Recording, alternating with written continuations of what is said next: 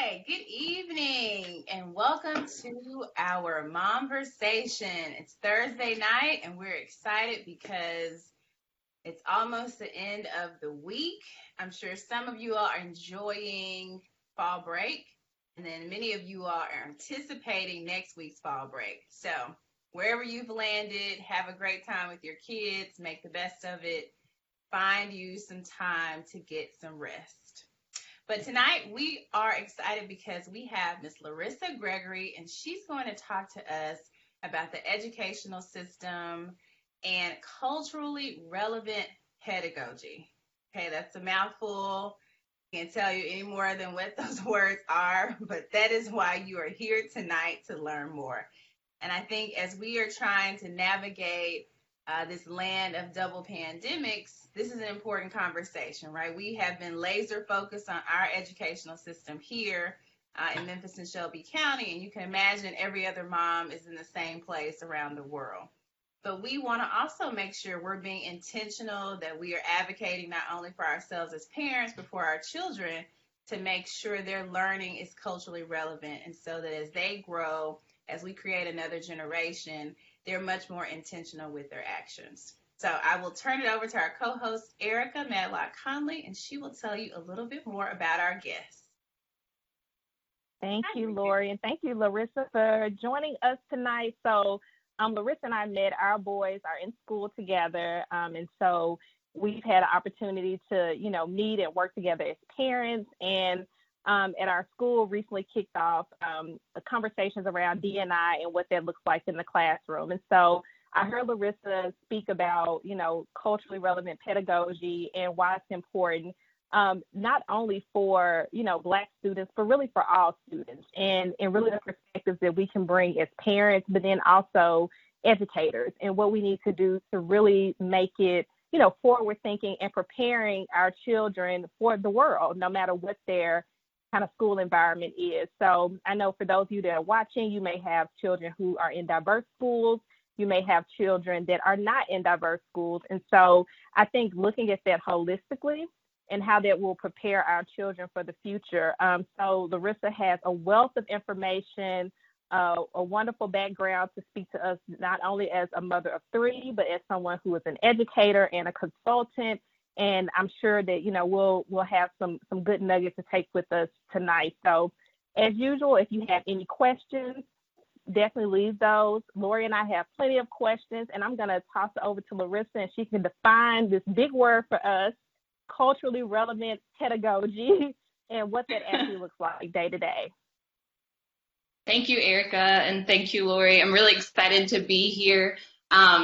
Culturally relevant pedagogy, it's a very big word, and it's one that I think hasn't come around to the forefront and has been more of a buzzword for a while. When we hear buzzwords recently, we hear restorative practices, we hear social emotional health, we hear self-compassion and self-care, and we also hear culturally relevant pedagogy, and people are like, what is that and how do I do it? And it's really about centering everything that you do about the student or about your child, and centering everything to where it's focused and it's relevant for the child's learning. So whether you're the parent, whether you're the educator, whether you're a community advocate, it's centering your focus on the student, on the individual child and their needs. That's what culturally relevant pedagogy is. And I've seen that play out over the last 7 to 10 years that I've been in education. I have a mix of cognitive behavior therapy and being a school leader. And it's been this beautiful bridge of bringing two different worlds together. And this work was originated by Gloria Landing Billings, and she said that culturally relevant pedagogy is this. It's a pedagogy that empowers students intellectually, socially, emotionally, and politically. When we think of culture, we often just think of race. And yes, race is a part of that, but it's the whole child. It's developing a perspective or a lens on race that's intellectual, developing a lens on race that is socially informed so that we can send kids out into the world that are informed with their decision and why they feel that way and what they plan to do about it. It's being informed emotionally and politically as well. And so when we're talking about culturally relevant pedagogy, it's really an education or an upbringing or an intentional time that we're spending with kids that really recognizes and celebrates the individual identities of all of our kids. All three of my boys are completely different, right? I have my oldest son, he's 9.5 going on 10. He is our by the book, the rule follower, the one that needs to know what's coming, what's past, and what's in between. Then we have our middle son who is 7. And as long as he knows that we're like going a general direction, he's good. He's the life of the party. He loves to push boundaries. He loves to take risks. And then we have our youngest son, and we're still learning more about him, but he has special needs. And so he comes with unique challenges. And so we've learned their identities, and we are learning their identities. And it's the same way with culturally relevant pedagogy. Once you learn their identity, you learn what to do for them. You learn how to communicate with them. You learn how to nurture their brilliance. You learn how to expose and elevate their infinite potential that they may have that they might not know is there yet. And so culturally relevant pedagogy, although it sounds like a really big term, it's centering on your kids. It's centering for what's best for them, and it's teaching them how to make informed decisions for themselves in those different categories, intellectually, socially, emotionally, and politically. So I'll open up with that and would love to just enter into some dialogue. Absolutely. Yeah. And one thing I think that has really been, a gift through this pandemic, and slowing everything down and being at home with our children 24/7. 24/7.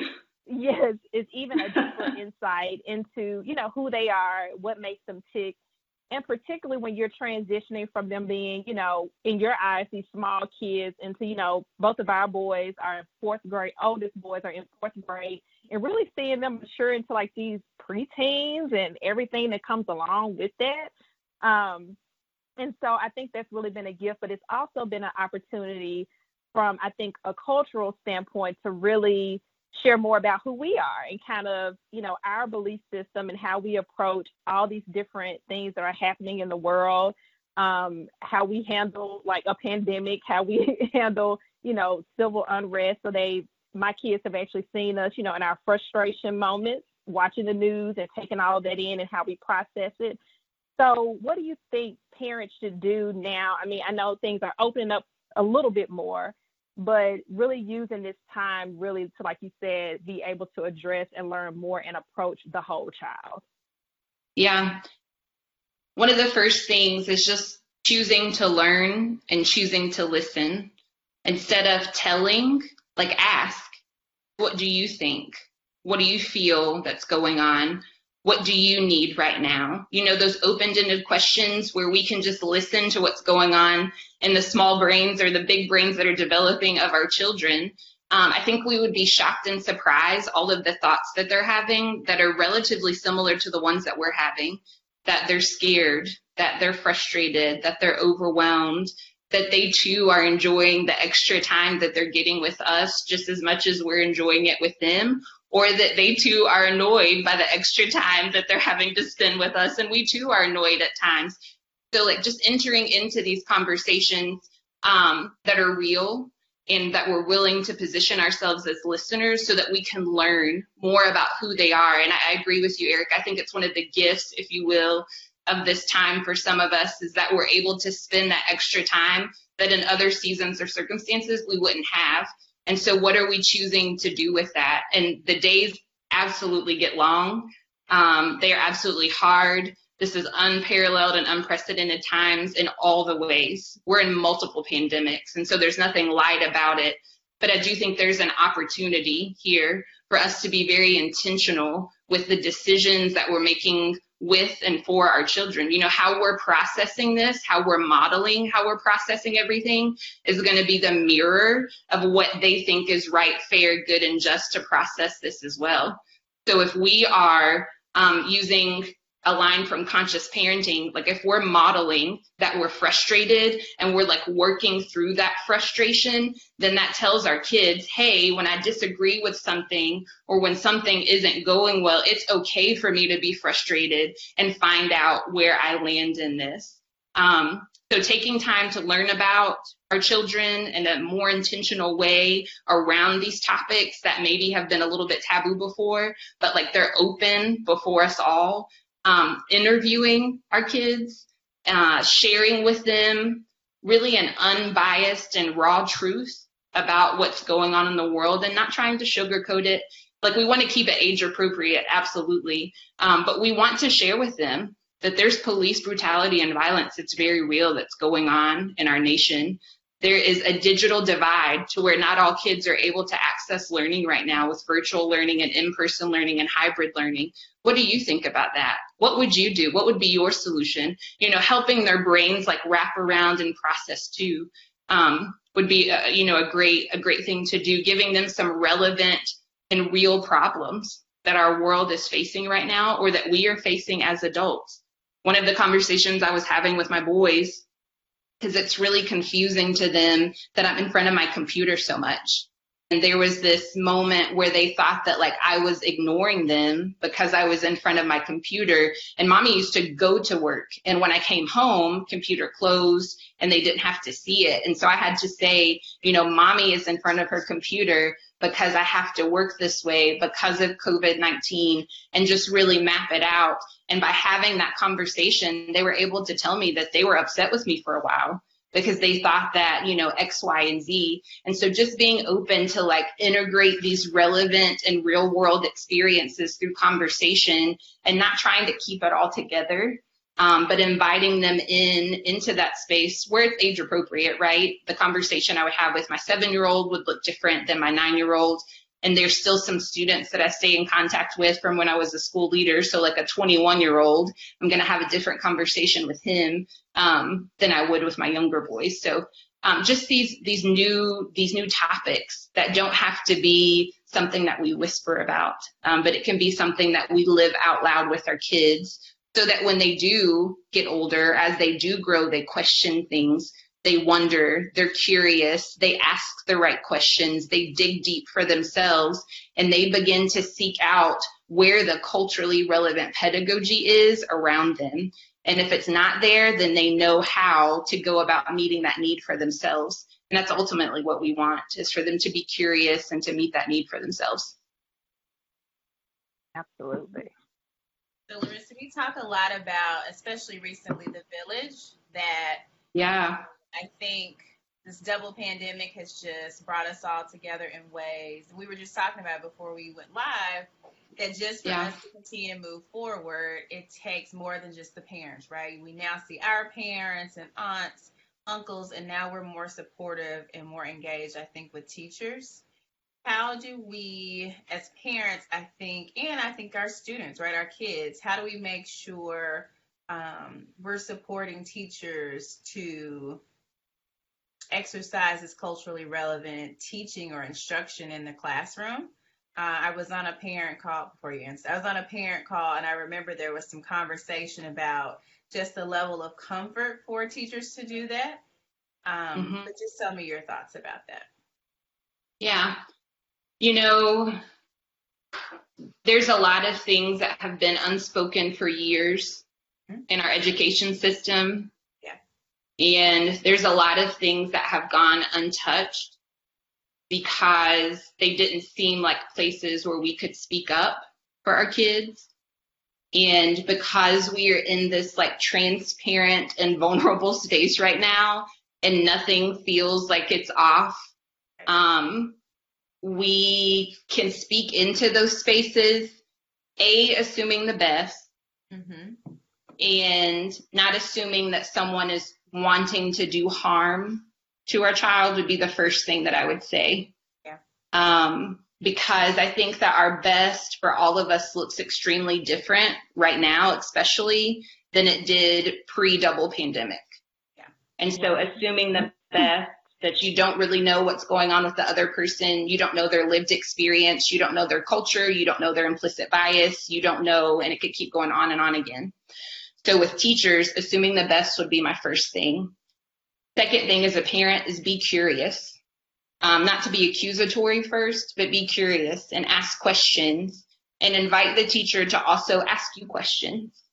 And if you're seeking to press in such a way that you're wanting to advocate, going with potential solutions and being very task oriented and where you're wanting to provide solutions and not just dropping solutions there, but being active about the solutions.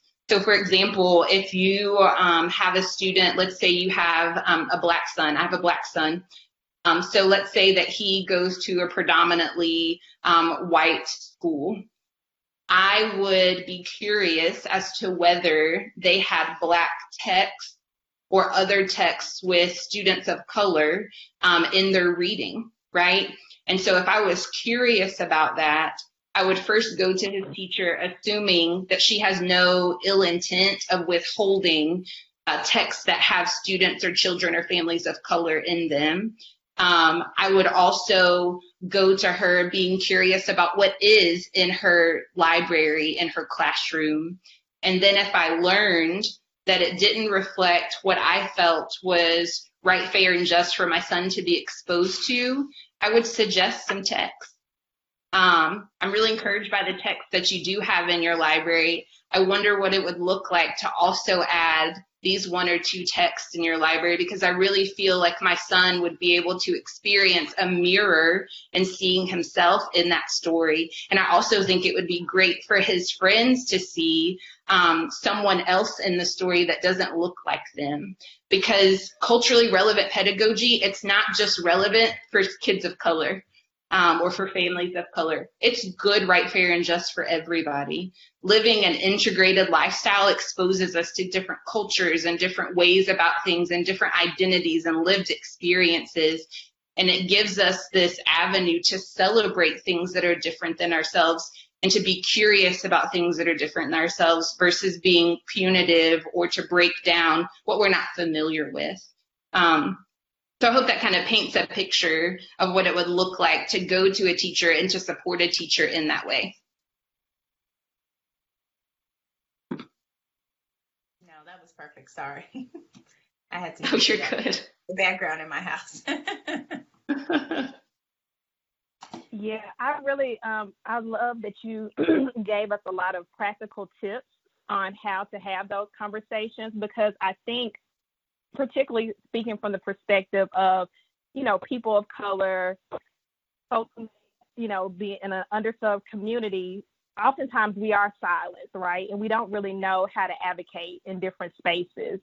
And so I think that what you just gave is like those different tips. I mean, we know that we've had conversations around healthcare, health disparities with Black women, just from folks not listening, to us, not thinking that we know what's best for us and for, our bodies. And that can also translate over into education a lot of times, right? And so I think really thinking of ways that we can come together, mobilize, have those conversations, and, hopefully make things better, for children as well. And so I know, Larissa, you also have a consulting firm. And so you have a lot of these conversations. So can you just share with us a little bit of what those conversations look like, or who's calling you and saying, hey, come help? And I'm sure everybody's calling right now saying, come help me now. Yeah. It's, I wish it didn't take everything that has transpired over the last 6 to 7 months for there to be a need for the work of diversity, equity, and inclusion, or for there to be a need for social emotional learning and health. I work part-time for the Memphis Teacher Residency as the department chair for social emotional learning, work super closely with coaches and with residents and with graduates and alumni of that program to help equip them with social emotional learning best practices for their classroom, not just for the students, but also for us as adults. We have to be whole beings coming in front of small children or coming in front of developing children so that they can develop in the right ways, so that they can develop in the most healthy ways. And then the other part of my time, I started a consulting firm. It's LG Ed Consulting. And I primarily focus on social emotional learning and health, both for adults and for kids, and restorative practices. The beautiful part about social emotional health and learning and restorative practices is it has this great intersectionality, if you will, with diversity, equity, and inclusion. To include somebody means to take into consideration the wholeness of the person.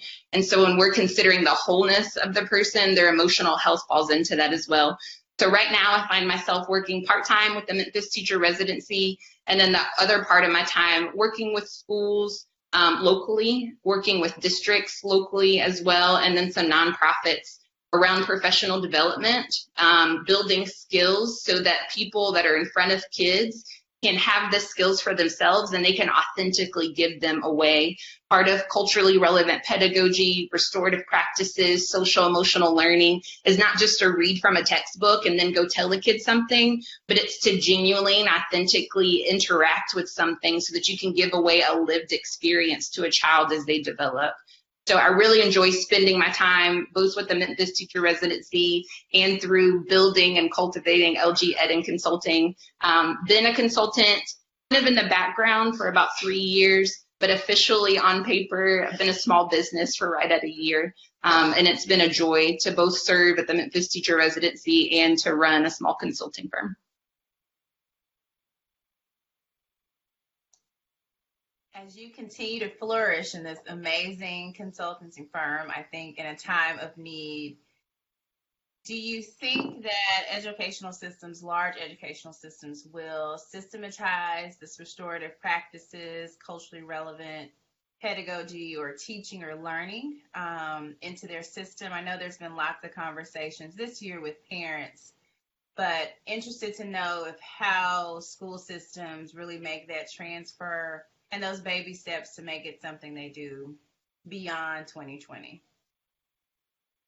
I think that's a great question, Lori. And if we look at how and why the educational system was built, it wasn't built to accommodate culturally relevant pedagogy. That's where we have to start. Right. Yes. And so it's not a system that we're seeking to tweak. It's not a system that we're seeking to make suggestions. Schools and districts will make movement when they're willing to reevaluate and delete and add and rebuild. Okay. That's where we are. Our school system was not built to be informed for people of color. And so we are now in a position to where you either want to be a part of breaking systemic oppression and cycles that have hindered people of color from flourishing, or you don't. Mm-hmm. And so you have to kind of get in where you fit in. And I feel like from the work that I'm seeing and the work that's happening, people's ears and hearts, I think the heart is also important here, are open to places where we as a whole have been blinded and haven't really been putting a name to things. We haven't been putting a name to privilege. We haven't been putting a name to white supremacy. We haven't been putting a name to racial equity. We haven't been putting a name to all of these different things, assimilation, white dominant culture, all of these different things that have built our education system. And in order for there to be change, it has to be systemic change. Systemic change will be long-lasting change, and systemic change doesn't come through hiring a consultant.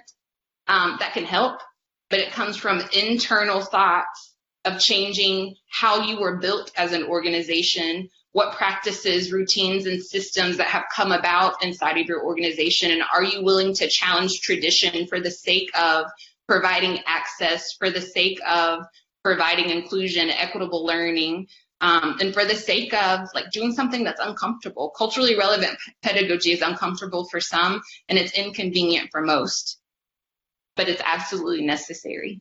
Right.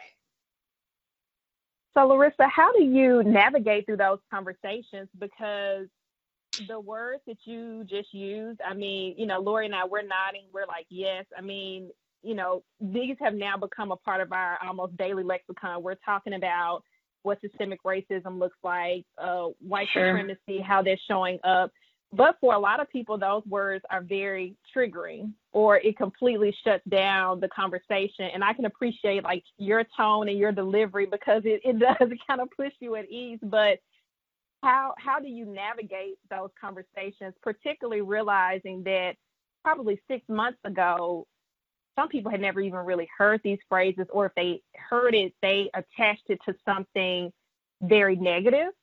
And we even see that these phrases are now even being politicized in a way of not to use them because of the feelings that they evoke in others. So how do we navigate those conversations, really using those words that are really the only words we can use to get across what is actually happening? Mm-hmm. We have to normalize language, in my opinion. And that's from if you're talking to your 2-year-old or if you're talking to a 92-year-old. You're going to approach the conversation differently because of their lived experiences, but shared vocabulary gives this space to where we can unite. Not that we will always agree when we unite, but it gives us a place to start. And so sharing vocabulary is one of the very first places when it comes to like the conversation of race or culturally relevant pedagogy that is always a go-to. It's the same with social emotional health and learning. I always start with the brain and the science behind the brain and why we feel a certain way. And when we can share vocabulary, when we can normalize vocabulary, even if we don't agree with it, we can know where the person's compass is taking them.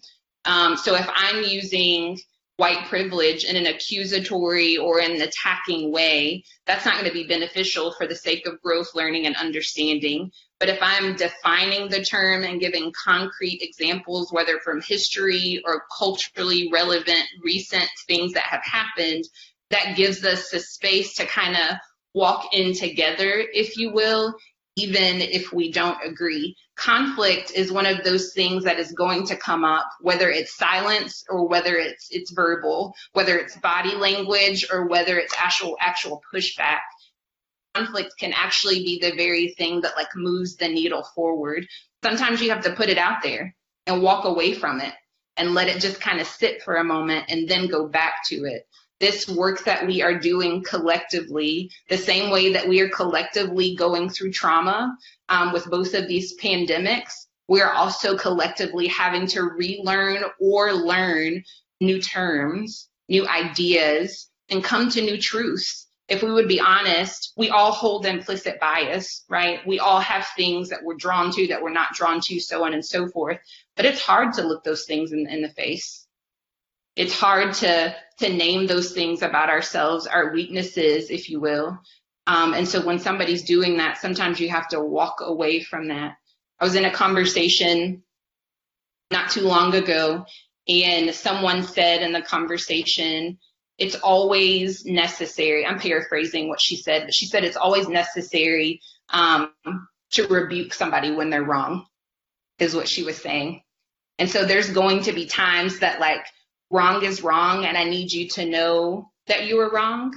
But I'm also going to tell you why I feel that you were wrong. But before you even do that, you want to open up the space, whether it's a child, whether it's a colleague, whether it's a friend, and ask them, like, what happened from your perspective? Like, if there's some type of visceral response to vocabulary, what just happened? Did I miss something? And just listening to that and then entering the conversation. It's going to be uncomfortable. We can expect for it to be uncomfortable. But if we have shared vocabulary in that discomfort, it does help to move the needle forward. Yeah. And I definitely feel like, you know, and grace is a huge part of it as well, because I know that sometimes, particularly, you know, as mama bears, if something happens to our children in particular in a situation, it's hard to go to that assume, you know, positive intent or go to the positive side of it. And so I think on the flip side, we're dealing with, you know, individuals who may be part of majority culture and we may react in a certain way. I think that it's also helpful for them to realize that is a lot of times coming from a place of trauma. And, you know, just like some things in language may trigger their emotions and reactions, there's a lot of things that may trigger our emotions and reactions. So what may come across as an overreaction to something, particularly in a school space and with teachers and all of that, It's really just kind of that protective tendency that pops up, and we feel that we need to protect our children, particularly in a time like what we're dealing with. Absolutely. And that feeling, it's there for a reason. That defensiveness, that's part of our guard. It's part of our neurological response to stress. It's part of our protective nature, especially as women that have given birth to our children. It's a part of who we are. They're an extension of us. And so when we see that something could be potentially harmful to them, we want to step to that. We want to know why. And I think that that's a beautiful part of being a mother. That's also a beautiful part of being an advocate. Even if being a mother is not your role, having something that you're passionate about, that you want to step to when you see that it's a threat towards a group of people that you have care and concern over, you can do something with that. You can use your voice to that. And I think culturally relevant pedagogy calls us to a place to where we're focused on children. Like we're focusing on raising and developing whole children intellectually, socially, emotionally, and politically. And so to rise up is right. It's just about, to your point, Erica, how we do that. I think giving each other grace and space, especially in this time of a double pandemic, is absolutely necessary. So Larissa, tell us, since you are leading this consultancy, talk to us about, how you would help support educators, a school system, because I think when we look who tunes in and who's watching, they can be from teachers to family members, but also leaders of school systems. So give us a snippet. Don't give us a lot now. We need people to call you and pay for your services. Right. So walk us through, a client experience to get them from point A to point B, what that journey looks like. Yeah. I love to be a listener and a learner. The very first thing. I don't want to bring solutions into an organization at all without being a part of the organization first. Yeah. And so getting to know the leaders, speaking with them beforehand, prior to the pandemic, being in the building, being in a staff meeting. What that looks like now is just having conversations before even getting to their staff or before getting to potential solutions. So really listening and learning. What do they see the needs as being and why? What's the evidence of it? What are you hopeful for? What do you think is going really well? So just going through all these different questions. And primarily for me, that's centered around social emotional health and learning and restorative practices. And because of the intersectionality with diversity, equity, inclusion, that comes up, but that's not my entry point. My entry point is social emotional health and learning, and inclusion and equity are a part of that conversation. So starting there by listening and learning, and then it really goes one of two ways: professional development. And so providing expertise, providing conversation, facilitating conversation, norming on that shared vocabulary, just really walking the staff, walking the org, whether it's a district, whether it's a school, or whether it's a nonprofit, building that base of language is really, really important. And so doing that through professional development or doing that by mentoring and coaching. So not every single time am I in front of an entire staff. Sometimes I'm just working with that leader. Sometimes it's just that principal or just that nonprofit manager, to where we're like combing through the how, what, and why over and over and over again, and providing and sharing in some shared language, resources, so on and so forth. I'm going to listen to you, Lori, and not give too much away. But doing that with the organization or with the leader, and then coming up with the scope and sequence of what it looks like. And that can take from a month, it could be a year. I like to do things in chunks because, as we can see, like the tide can turn at any point in time, and we don't want to get too far ahead of ourselves in planning. We want to make sure that we're flexible and that we're customizing to the needs. And so I really lean into customizing services for schools and for districts and for nonprofits. That's good. Yeah. Stop before you're ahead now. Yeah, I'm done. Just made a note of all you said, and at the end it says, and once you get to that point, call Larissa Gregory for more. Okay? Thank you. Yes. I know. Well, to that point, are you still accepting new clients at this time, because I know that that's also a lot of the, boutique firms are at capacity just because of the need. So are you still taking on new clients to offer your consulting? I am taking professional development clients right now, Okay. from now through the end of this calendar year. And then at the beginning of the year, so 2021, I'll open it back up for mentoring and coaching opportunities. But right now I'm booked at capacity for mentoring and coaching. Yeah. But that doesn't mean that we can't have a conversation right now about what's to come or what you'd like to plan for. But as far as executing it, I've had to learn my boundaries too. And I think that we all are figuring out like what this new normal is and will be. And that comes with capacity. And so right now my capacity is full to mentor and coach. But I can provide professional development. So if you're looking for professional development around social emotional health and learning, restorative practices, or inclusion and equity, LG Ed Consulting, check me out. Wonderful. Well, thank you so much, Larissa, for joining us. I mean, you gave us a lot of information and you broke it down. Like, I'm going to be repeating stuff that you said, and I'm going to sound like I really know a lot about all of this. So thank you for taking it from here, breaking it down for us, and also giving us some really good actions and next steps that we can take as parents, and even in our relationship with educators and even with other parents. So I appreciate you joining us for the conversation. Do you have any closing remarks that you want to say before we kick it over to Lori? I know she has an announcement and she's going to close us out. Yeah, I just want to say, be encouraged. We are in such a hard time right now. And the worst thing we could do for ourselves is to be harder on ourselves than we actually should be.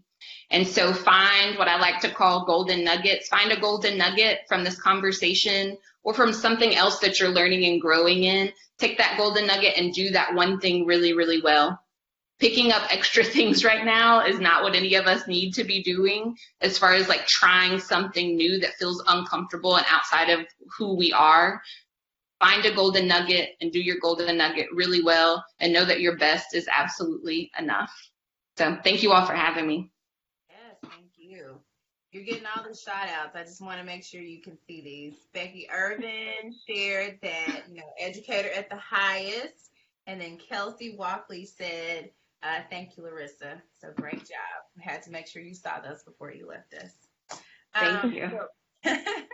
Thank you for joining us. Really, we learned a lot. I was taking notes. I want you to know I wasn't ignoring. I was taking notes. I repeat it will sound just as intelligent as you did when you delivered it. But no, we appreciate you for joining us at Momversations this evening. I am sure people learned a lot about conscious parenting and how we can not only advocate for ourselves as parents, advocate for our children, but also advocate with our educators in this journey as we close out 2020 and look ahead to whatever 2021 looks like. Please join us, not next Thursday, but the Thursday after. We will have our next conversation with Ms. Tasha Downey on respectability politics. How has respectability politics furthered us or gotten in the way? So be sure to tune in for that on October 22nd, 6 o'clock p.m. And just for you all, I decided to change t-shirts and put on yet another t-shirt that says Women Vote Early. When Erica and I started these conversations, or really this effort in June, we wanted to make sure we were focused on activation, education, and legislation. And if you didn't know, this is a very, very critical election year. And so we've joined forces with a swath of other women and women's groups to make sure we are getting not only women, but everyone out to the polls to vote early. Early voting is October 14th through the 29th. So we will have a press conference and rally this Saturday, 10/10 at 10. So October 10th at 10 o'clock a.m. Mississippi Boulevard. We've been told that a storm is coming through. So if so, we will not be outside. We will be in the gym at the church. So join us. For more information, you can always RSVP with Erica at Erica, ERIKA, at Wonder, WUNDHER.com. I'm Lori Spicer Robertson, co-host Erica Matlock Conley, and we were happy to share all the learning with Larissa Gregory. Have a wonderful evening. Go make some dinner. If you are like me, go do DoorDash or Uber Eats. Yep. Bye, y'all.